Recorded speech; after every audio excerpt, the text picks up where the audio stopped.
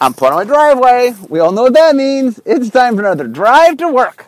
Okay, so it's the third part of me looking at Dark Ascension, the design of Dark Ascension. And so when last we left, I think I got up through F. So today we're starting with G. And the first card is Gather the Townsfolk, which is a sorcery that costs 1 and a white, so 2 mana. You make 2 1/1 human creature tokens, but it has the Fateful Hour ability. So the Fateful Hour ability says if you are at 5 or less life, instead of getting 2 tokens, you get 5 tokens. So the design of the Fateful Hour stuff, trying to get the design name, something like Desperation or something. The idea was, in times of great desperation, you know, when you're closest to loss, when you really got to buckle down, that you're able to sort of do things to help you. And the design of Fateful Hour, the idea was we wanted to give effects that would help you when you're on the verge of losing, not lose. And so token making is a good example. Like, okay, I'm losing. Well, getting a bunch of tokens might help me. So on the Fateful Hour, it's like, well, 1W you get 2 tokens. That's fine.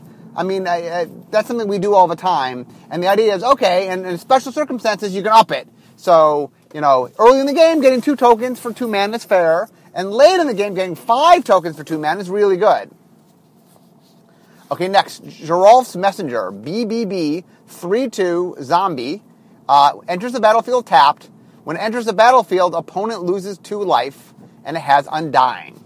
So a couple things. First off, this is an Undying creature. So remember, Undying is, it comes back with a +1/+1 counter. It's the opposite of Persist. Or it's Persist, but instead of -1/-1 counters, it gets +1/+1 counters. So it comes back stronger. And I talked about this earlier, that you know, you kill the monster and you think it's dead, but oh no, it's not. It comes back even stronger.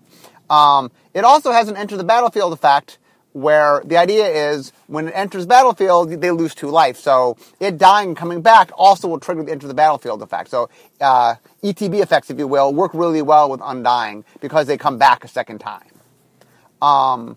So this card was definitely a lot of black in it, black for 3/2. And it's pretty good because it's a 3/2 that they lose 2 life and it comes back, and it's a 4/3 where they lose 2 life. So it definitely is a very pretty aggressive card. So real quick, let's talk about the name, Geralf's Messenger. So when Creative was writing the flavor text for Innistrad, one of the things you try to do is you want to have characters that can represent aspects of the set. And so the creative team came up with Gisa and Geralf, who were brother-sister, and one of them they were both necromancers, but one of them was a stitcher, and one of them was like a normal necromancer, meaning one raised things from the dead, and one scientifically made things. And then the name they showed up in flavor text in Innistrad. I think they showed up a little bit in names in Dark Ascension, but they never got cards. And what we've learned is, every once in a while, players just attach to certain characters, and then they expect cards for the characters. And we didn't provide those. So we later ended up putting them in a Commander product. But it's one of those things where people always say, why didn't you include, you had a cool character, why didn't he or she get a card? And the answer a lot of times is, we don't always realize at the time we're making cards that those are going to be the popular characters. In fact, I don't even think, this card, remember, the way it works is, we design cards. They then get developed. Then late in development, long after design is done, they get names and flavor text. So it is possible and we don't necessarily see the names and flavor text, you know, the developers do, but on design, you're off designing other things. And so it's not like we necessarily know. We go to a creative team and say, who do you want? What legendary characters do you want? And they tell us. So sometimes things will fall through the cracks where they'll make something that's kind of cool, but not everything can be made into a legendary creature. And so usually every block, there's some character or a bunch of characters where people are like, wait, I like so-and-so, where are they as a legendary creature? And so the good news is with supplemental products like Commanders, it gives us a little bit of ability to sort of make some characters that we missed first time through. Also, because we're starting to return to worlds, that also will give us some opportunity that if we go back to a world, that if we miss something the first time around, we have the opportunity to do that. Okay, next, Geralf's Mindcruncher. So this is 4 blue for a 5/5 zombie horror. When it enters the battlefield, target player mills 5 cards, and it is Undying. So this is our enter the battlefield effect with Undying. So the idea is it not only mills 5, it kind of like, kind of the way it works is when you play it, it does something, and when it dies, it kind of does something. Is a lot how it plays out, because it dies and comes right back. So we often do creatures that have an effect that when it enters the battlefield or leaves the battlefield. So Undying with an ETB effect, ETB is enter the battlefield. It used to be, it's funny, a bunch of time it used to be comes into play. So we used to call them CIP effects because it comes into play. And then we changed it to it became enter the battlefield, so now they're ETB effects. So anyway, magic slaying, changing with the times. Anyway, the Mind Crusher's 5/5 that mills 5, and then Undying it mills, well, still mills 5, but it becomes a 6/6. So it's a 5/5 that turns into a 6/6. So one of the tricky things about making Undying is you have to make a creature that becomes better. And that can be a tricky thing, because you want to cost it so it looks exciting when you play it the first time, but the creature's only getting better. You have 2 creatures, essentially. You have this creature, when it dies, you have a second creature, and the second creature is even better. Persist, you got a second creature, but it's slightly worse. So the better half was up front. This one, the worse half's up front, the better front and second. So one of the things we have sometimes with mechanics is a thing where the mechanic actually does something powerful, but what you see at first glance seems less powerful, and so players have to kind of understand all the things that are going into it. And one of the things that's tricky is, so there are mechanics that have good first impressions and bad first impressions. Good first impression means it looks on front like a really cool card, where bad first impression is like, well, you have to figure out why it's better than it might look. Now the funny thing is, players tend to like positive abilities versus negative abilities, but it is negative abilities that tend to make cards that look better. You know, if I have some drawback that you don't quite understand, well, on the surface it might look like a really strong card, where if I have a bonus, we have to cost it less because there is a bonus. So it's funny because players like to have good first impression cards, but they like cards with more upside. Those two things kind of fight each other. Okay, next, Ghoul Tree. 7 and a green for a 10/10 zombie tree folk. And it costs 1 less for each creature card in your graveyard. So the idea is the Ghoul Tree, zombie tree folk, I didn't know, this might be our first zombie tree folk. I don't know if we've done a lot of zombie tree folk. Anyway, the idea is green has this flavor in Innistrad block, or Innistrad and Dark Ascension, of caring about creature cards in the graveyard. So the idea is more things die, the Ghoul Tree becomes cheaper and cheaper to cast. 8 mana for a 10/10 is a little, it's a little expensive. But, I put some things out, they die. Well, for 5G a 10/10, for 4G a 10/10, 4 and a green for a 10/10 is pretty good. So, the idea is you get out, do the thing you're trying to do, get creature cards in your graveyard, and then you get out a 10/10 pretty efficiently. Okay, next, Graph Digger's Cage. So it's an artifact that costs 1. It says creatures can't enter the battlefield from the graveyard or library, and players can't cast cards in the graveyard or the library. So one of the things we like to do when we make a set is make sure that there are answers to threats in the set. Like a set lets you do cool things, and okay, well, this gets out of hand, we need to have an answer. Now, it used to be, we used to put the answer in the set following the set. Like, well, here is a block and it does a cool thing, and the block after it will have the answer just in case it gets out of control. What we learned is that's kind of dangerous, that things sometimes can spiral, and you want to have your answers quicker than the next block. So the thing we do now is we tend to put the answers within the same block. Usually it's at the tail end of the block, not always. But here's a good example where, okay, we're doing flashback and creatures cast out of the graveyard. Okay, that can be problematic. Let's have an answer in case it really is problematic. And so we put the answer in Dark Ascension. And that, it is important. Like, one of the things to remember about Magic is that you want to make sure that you create threats, but you always have answers for the threats you create. Now, the threats and the answers don't always have to be obvious. Sometimes the answers to the threats can be a little more subtle, that players could have to seek out the answers. But sometimes, like this card, they can be pretty blunt. This one's a pretty blunt answer. Not all our answers are blunt. We like to sometimes have some blunt answers, sometimes have some sneaky answers, but we definitely want to make sure there's answers. Okay, Gravecrawler. Black, single black, 1 mana for a 2/1 zombie. It can't block, and you can cast it from your grave if you control a zombie. So I believe this card started in Innistrad. We designed it in Innistrad. It just got cut for numbers. We knew it was really good. I think maybe it got pushed back just because sometimes we like to make sure that there's good stuff in both sets. We wanted to kind of ramp up the zombies a little bit, so I think they pushed it back to the second set. The reason it can't block, by the way, is if you can come back all the time, that makes you really defensive. I can I can chump you forever. We wanted it to be an aggressive card and not a defensive card. One of the flavors of zombies in general is the zombies just keep coming after you. And so this card got made because we were trying to find different ways to go, how do we create an endless wave of zombies? That's what we wanted for the zombies. That, like, you can kill a zombie, there's just going to be more zombies. That's how zombies work. That, the reason you lose to zombies is not because 1 or 2 zombies attack you. It's because 10 zombies attack you, or 20 zombies attack you, or just, they never stop attacking you. The zombies keep coming. So there's a lot of different ways to make that happen. But one of the ways is, how about a zombie that keeps coming back? That you kill it, but not dead yet.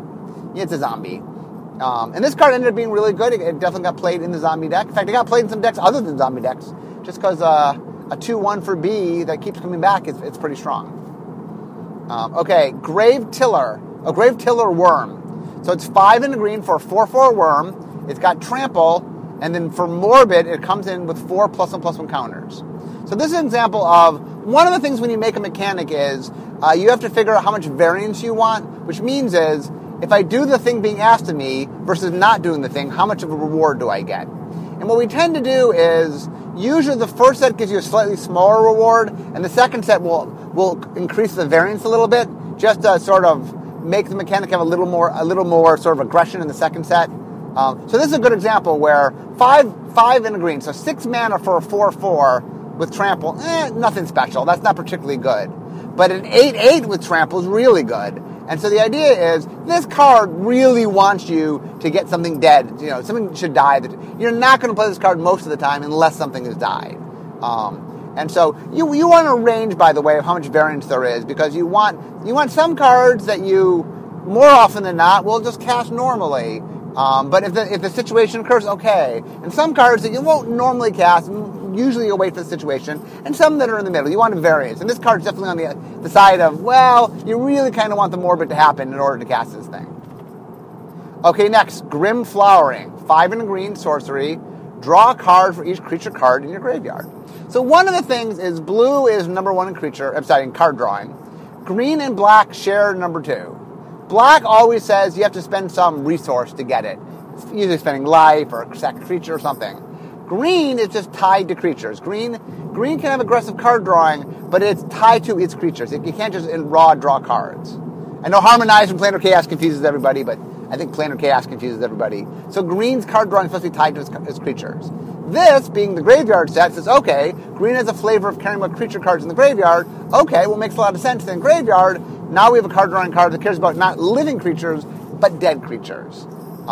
Which is a little bit different for green. I mean, it's still creature-oriented, but because there's ways to get cards in your graveyard that you haven't even cast, green can do some, mulch, and green can do some shenanigans to get cards quicker than it normally could do. Because normally, you gotta, green has, draw a card from a creature in play on the battlefield.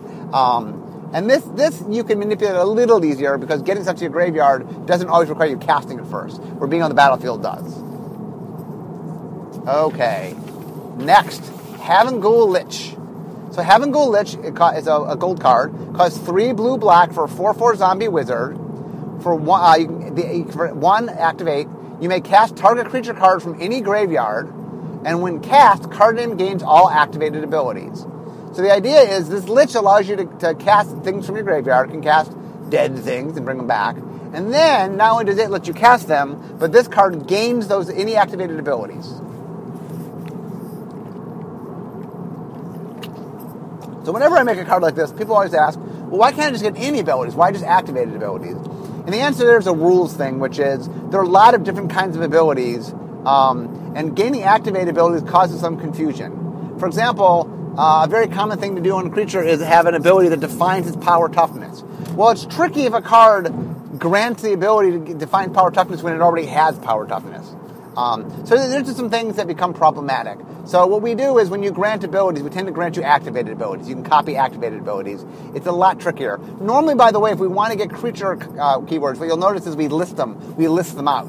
That's why, when there's I forget the name of it, but some creature card in Ooze that copies abilities out of the graveyard, it lists them by name. It can't just say activate any ability. It has to say, oh, well, if they have flying or first rate, it lists them out and goes, you can gain those abilities.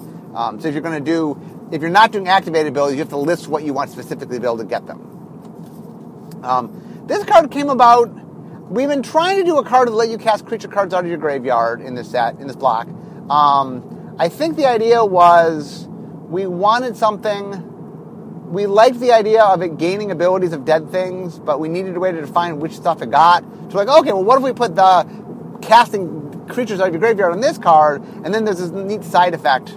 Now this does have some memory issues where you cast it and you have to remember that it has those abilities. We're careful how many of these we do, just because you have to remember, okay, I've pulled out 5 creatures, and so these are all the abilities I have. And the creatures you pull out might be dead, so, this card definitely has some memory issues. It's a cool card.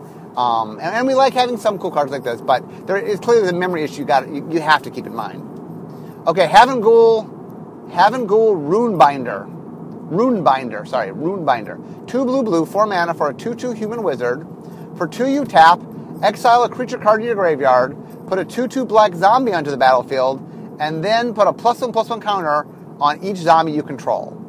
So the idea of this thing is it's able to... so blue does the Frankenstein-style zombies in which it's using the dead, repurposing the dead. So you have to have a creature card in your graveyard to be able to repurpose. You need to dig up, your dead body to use your science on. And then the cool thing about this is every time you get a zombie, it not only improves that zombie, so it's not, really you're not making a 2/2, you're making a 3/3, because it automatically gets a +1/+1 counter.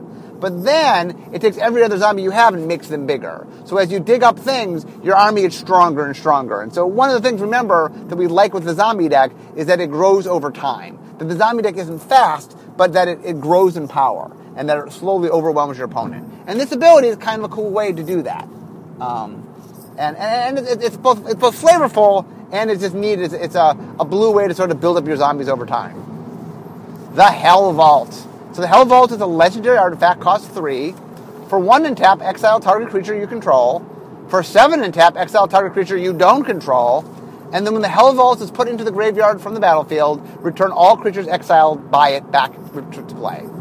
So this card was completely a top-down. So one of the things that the creative team had come up with is they needed a story to explain, well, in the third act, what's the savior of humanity? And the answer is an angel named Avacyn. And with Avacyn comes a whole bunch of angels.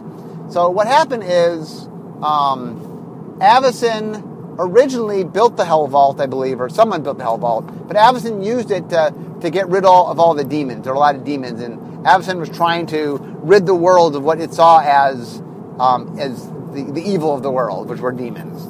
But along the way, I'm not sure whether the demons stuck the angels in there, or Avacyn saw some of her angels were going astray. Avacyn started going a little nutty and started, I think, putting her own angels in. I'm not sure. Anyway, it was full of angels and demons. And the biggest, baddest demon, which Avacyn was trying to stop, a demon named Griselbrand, which you guys will hear about when we get to Avacyn Restored. You should know, probably. It's a pretty popular card. And when Avacyn went to get Griselbrand into the Hell Vault, he trapped her with him. He took her with him. And so Avacyn got caught in the Hell Vault. Well, Avacyn was the thing... Avacyn had been created by Sorin, because Sorin realized that the vampires would die out if they ate up all their food source for the humans. And so in order to sort of keep the humans around, he made Avacyn his protector for the humans. Ironically, not really his larger goal wasn't really helping the humans. His larger goal was making sure that humans stuck around as a viable food source for the vampires. But he did, for his own reasons, bring the savior to the humans. And when Avacyn goes away, things get pretty dark. A lot of Avacyn's, magic was helping fuel the weapons of the humans, and so things were looking pretty dark. And we knew the Hell Vault was a major player in the third set. In fact, the pre-release of the third set has to do with this whole opening the Hell Vault, which, if those who were around, remember that. Then when I get to Avacyn Restored, I'll talk about that. But anyway, we needed the Hell Vault to show up here because the Hell Vault was important in the third part of the story. And so, Chekhov's gun. Like if you're going to see something in the third act, usually introduced in the first act, but we introduced it in the second act just because we want to make sure you saw it right before it happened. So anyway, we introduced the Hell Vault. The Hell Vault specifically did something top-down, which was you could trap things in it, and we knew it was going to get opened, and when it opened, everything trapped in was going to spill out. We pretty much just made something. We decided what we were going to do is, for practical purposes, is make it so that it exile your stuff cheaply and your opponent's stuff more expensively. The reason being, you're only going to exile your stuff when it's just about to die, where your opponent's stuff you would use as removal. So we made it expensive, so the Hell Vault is expensive removal, but if you ever want to sort of save your own things you know are going to die, you can do that and use the Hell Vault as a means to sort of bring them back later. Okay, next. Now, the other thing about the Hell Vault that's cool is you trap different things. If you trap your stuff in, you kind of want to sacrifice it later on. You want to get it in the graveyard so you can bring back all your creatures. But if you trap your opponent's stuff in it, you kind of don't want. So there's a neat tension there, depending on how do you want to use it. Okay, Hinterland Hermit. 1R for 2/1, human werewolf. So he's a werewolf, which means if at any point no spells get cast at the beginning of the next turn, it flips. And when he flips, he goes from a 2/1 to a 3/2 werewolf who must be blocked if able. And the idea is, this is definitely one of those werewolves where, I talk about aesthetics in werewolves, that its power is 1 greater than its toughness. So when it converts, it stays power 1 greater than toughness. So it feels like it's the same werewolf. And then red has an ability, red and green both have the ability of must be blocked. Green has straight up lure, which means everything must block me. But both red and green can do, I must be blocked by something. My opponent chooses what? Something has to block me. Not everything, but something has to block me.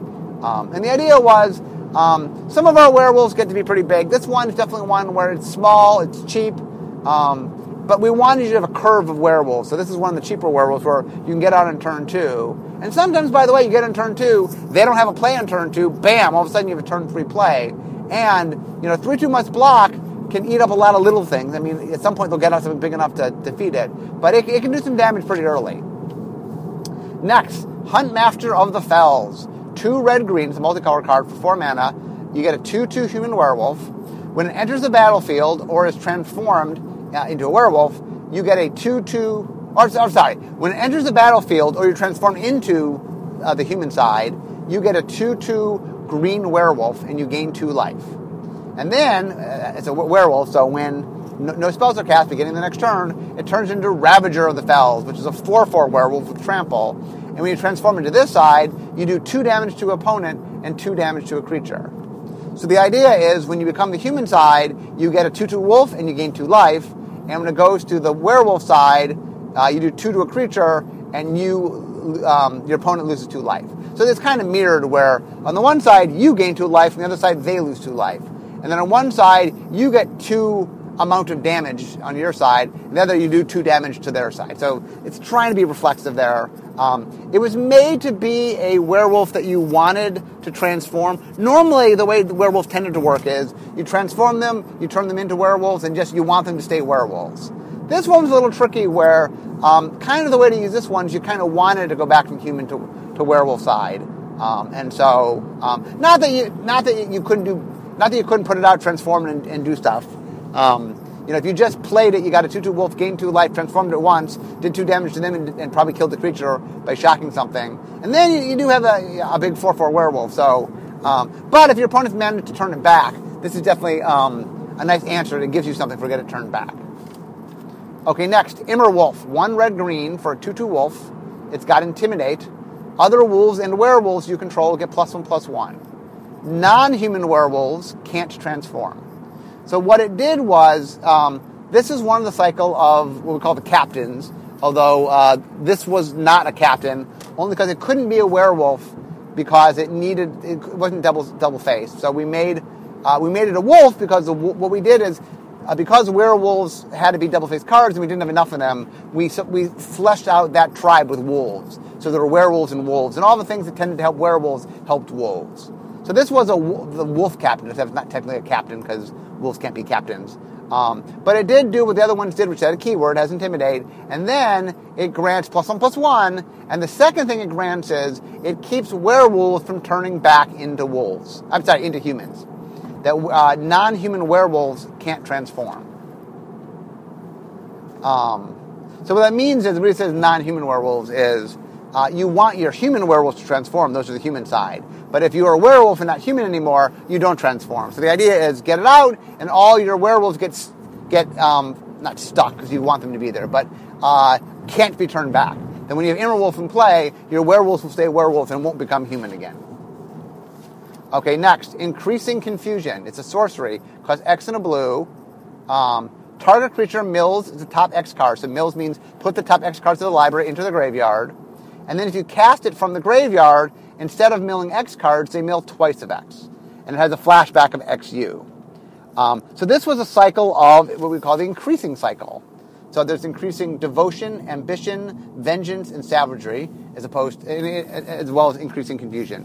There was one in each color, and what they did is they all did something, and then if you flash them back, they did double the effect. So the idea is this was a tweak on flashback, which was you would do something, and then if you could flash it back, you got twice the effect. It was more powerful when you flashed it back. And we were just messing around, trying different things. And so it was like the idea that normally when you flash something back, the better value is up front and the lesser value is on the flashback. And so we were just messing around, like, what if you could do something, but when you flash it back, it just was even better than the first time you did it. And anyway, it was a fun little cycle. Next, Jar of Eyeballs. So Jar of Eyeballs costs 3. It's an artifact. So Jar of Eyeballs, by the way, was 100% what we call a top-down design. I gave my Jen Helen was the creative representative on both Innistrad and Dark Ascension, and the homework I would give her is give me good names for cards from the set. Just give me good, flavorful names, and then what we would do is we would design them in the meetings. So one of those names was Jar of Eyeballs. We wrote them down, and we just top-down design. So what does Jar of Eyeballs do? So when a creature you control dies, put 2 eyeball counters on card name. 3 tap, remove all eyeball counters. Look at the X top cards of your library, where X equal the number of eyeball counters. Put 1 in your hand, and the rest in the bottom of your library in any order. So it lets you essentially impulse. Lets you look through X cards in your library and pick the best one. So it lets you sort of tutor, but from within the select group of cards. And the idea is, as you kill things, you're collecting eyeballs. I know I got a lot of, this is the card I previewed on my Twitter, and people were like, the flavor's wrong. If you kill a Cyclops, you should get 1 eye counter. And if you kill, something with 2 heads, you get 4 eye counters. I'm like, well, that's sometimes flavor has to be shortened a little bit. Most things have 2 eyes, so we get you 2 eyeball counters. I had a lot of people write to me saying, wait a minute, what happens when this non-2-eyed thing? And I'm like, okay, sometimes we just have to write it simply and get the general gist of the flavor, so it's 2 eyes. Next. Kessig Recluse, 2 green for a 2/3 spider. It has reach and death touch. So this is what we call a French vanilla. So a French vanilla is a card that has nothing but creature keyword abilities. Usually they're the evergreen creature keywords. And green has both reach and has death touch. Interestingly, we don't put them on cards together all that much. We did here, but it's something we do sparingly. But we do from time to time. One of the things that you want to make sure is you want to have a lot of cool, flavorful things that are new to the set, but you also want to have just some things that are using some base resources available. The idea of a nasty spider made a lot of sense in this environment, match the flavor. But not every card is supposed to go, what? You don't want to tax your player with every card they look at. It's why we have vanilla creatures and French vanilla creatures and just simple sorceries and instants, and you want some of the cards to go, okay, I got it. I know what this thing does. Next, Lamholt Elder. It's 2 and a green for a 1/2 human werewolf. And when it turns into a werewolf, it becomes Silverpelt Werewolf, which is a 4/5 werewolf. And when it deals combat damage, draw a card. So remember, Tori, I talked about variance, of how you want to stretch your variance? So here's a good example of a high variance card. So 3 mana for a 1/2 card. That is junky. Junky. You would never play 3 mana for a 1/2.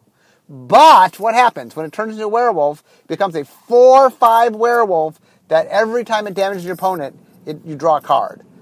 Would you pay 3 mana for that? Absolutely! You wouldn't blink to do that. So the idea is, here's a card that's very vulnerable in its human phase. And by the way, one of the things I think the flavor of this is I think when we made the card, it was like Librarian was our design name, because they like to read the books and become the werewolf, and then they gain knowledge and things. Anyway, but this is a good example of a card that has a high variance where, one of the funs of the card is getting it out and protecting it, because it's really weak until it turns into a werewolf. But once it becomes a werewolf, look out. It's a dangerous werewolf. It's a very powerful werewolf.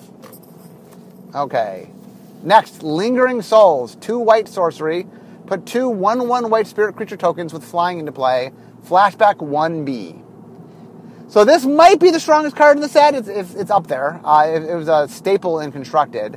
I think they were really aggressive. One of the things that Tom Lapilli was the head developer, he really was trying to make sure that the white-black deck could be something that would play in Constructed. And as they say, mission accomplished. White-black, I put on the map. This card really, really is a big part of it. And the funny thing is, making 2 1/1 flyers for 3 mana is good. It's not amazing, but it's okay. But being able to make 2 more for 2 mana, 1 in a black, is really good. And so in general, this card, on some level, I mean, you could break it up over turns, but for 5 mana, you got 4 1/1 flying creatures. You needed to play 2 different colors to get this, but it's pretty potent. It ended up being a very, very powerful card. I think when you ask Tom about the set, it's the one card developmentally, he's like, oh, I probably costed it incorrect. That it was probably a little bit too good. How we doing on time? Okay, well, I just got to work, but I'm gonna go through a few more cards here, just because I have a, I'm gonna finish off this page. So, Lost in the Woods, 3 green enchantment. Whenever a creature attacks you or your planeswalker, you may reveal the top card of your library. If it's a forest, remove that creature from combat. Any revealed cards put on the bottom of your library. This was a top-down card. We were worried at the end that we were a little light on top-down cards because we'd really just hit the ball out of the park in Innistrad, and Dark Ascension was a little light, mostly because we had done so much of that in Innistrad that Tom at the end felt that we needed a little bit more. And what he wanted was some quirky top-down stuff that was just kind of like weird, but fit this world. So we made a couple cards. In fact, the 2 cards I think we made in this session was Lost in the Woods and Seance. We might have made 1 or 2 others, but we were just trying to make something that was kind of quirky and we wanted a few cards that you couldn't make anywhere but here. And this card is just this very quirky kind of top-down flavor card of this green defensive card that's all about getting lost in the woods, which is a trope in horror. Next, Loyal Cathar. So Loyal Cathar is for white, so 2 mana, is a 2/2 human soldier with vigilance, and when it dies, you transform it. And it becomes Unhallowed Cathar, which is a 2/1 zombie soldier that can't block. So remember I said we had a little cycle of humans that died into monsters? The idea to trying to show how bad it was for humans, we wanted to have a human double-faced card in each of the 4. Werewolves was easy because werewolves already human that turned into werewolves. But we wanted a human that turned into a vampire, a human that turned into a zombie, a human that turned into a spirit. So this is the zombie. So, and this one is pretty straightforward. It's like, I'm my thing, I die, I come back a zombie. And we decided to make it a little weaker. So it has 2/2 vigilance on one side. It comes back 2/1 can't block. So once again, trying to mirror things a little bit. Like 2/2 vigilance means I'm extra able to block. And then 2/1 can't block, I can't, it goes from being more able to block to less able to block. So kind of that mirror. And the idea was a 2/2 vigilance for WW is pretty good. You know what I'm saying? It's not amazing, but it is definitely you're getting a decent amount of value. And the fact that it dies into another creature, a 2/1 creature, is decent. Okay, last card of the day. Markov Blademaster. 1 red for a 1/1 vampire warrior with double strike and a slith ability. Slith ability is whenever I deal combat damage to an opponent, I get a +1/+1 counter. So we were trying to make a more juiced up vampire. So double strike and the slith ability go really well together because it hits them twice. That double strike not only hits them, but hits them at 2 different times. You do 1 source of damage during your main phase, and one during first strike damage, and then 1 during your main damage. So the idea is, I have a 1/1 vampire. If I'm able to hit you, let's say I get this thing out, it immediately becomes a 3/3. And then, remember it has double strike, so when it first attacks you, it does 2 damage, becomes a 3/3. Now it does 6 damage and becomes a 6/6. Then it does 12 damage and becomes a 12/12. So every time it hits you, is that right? Did I say that right?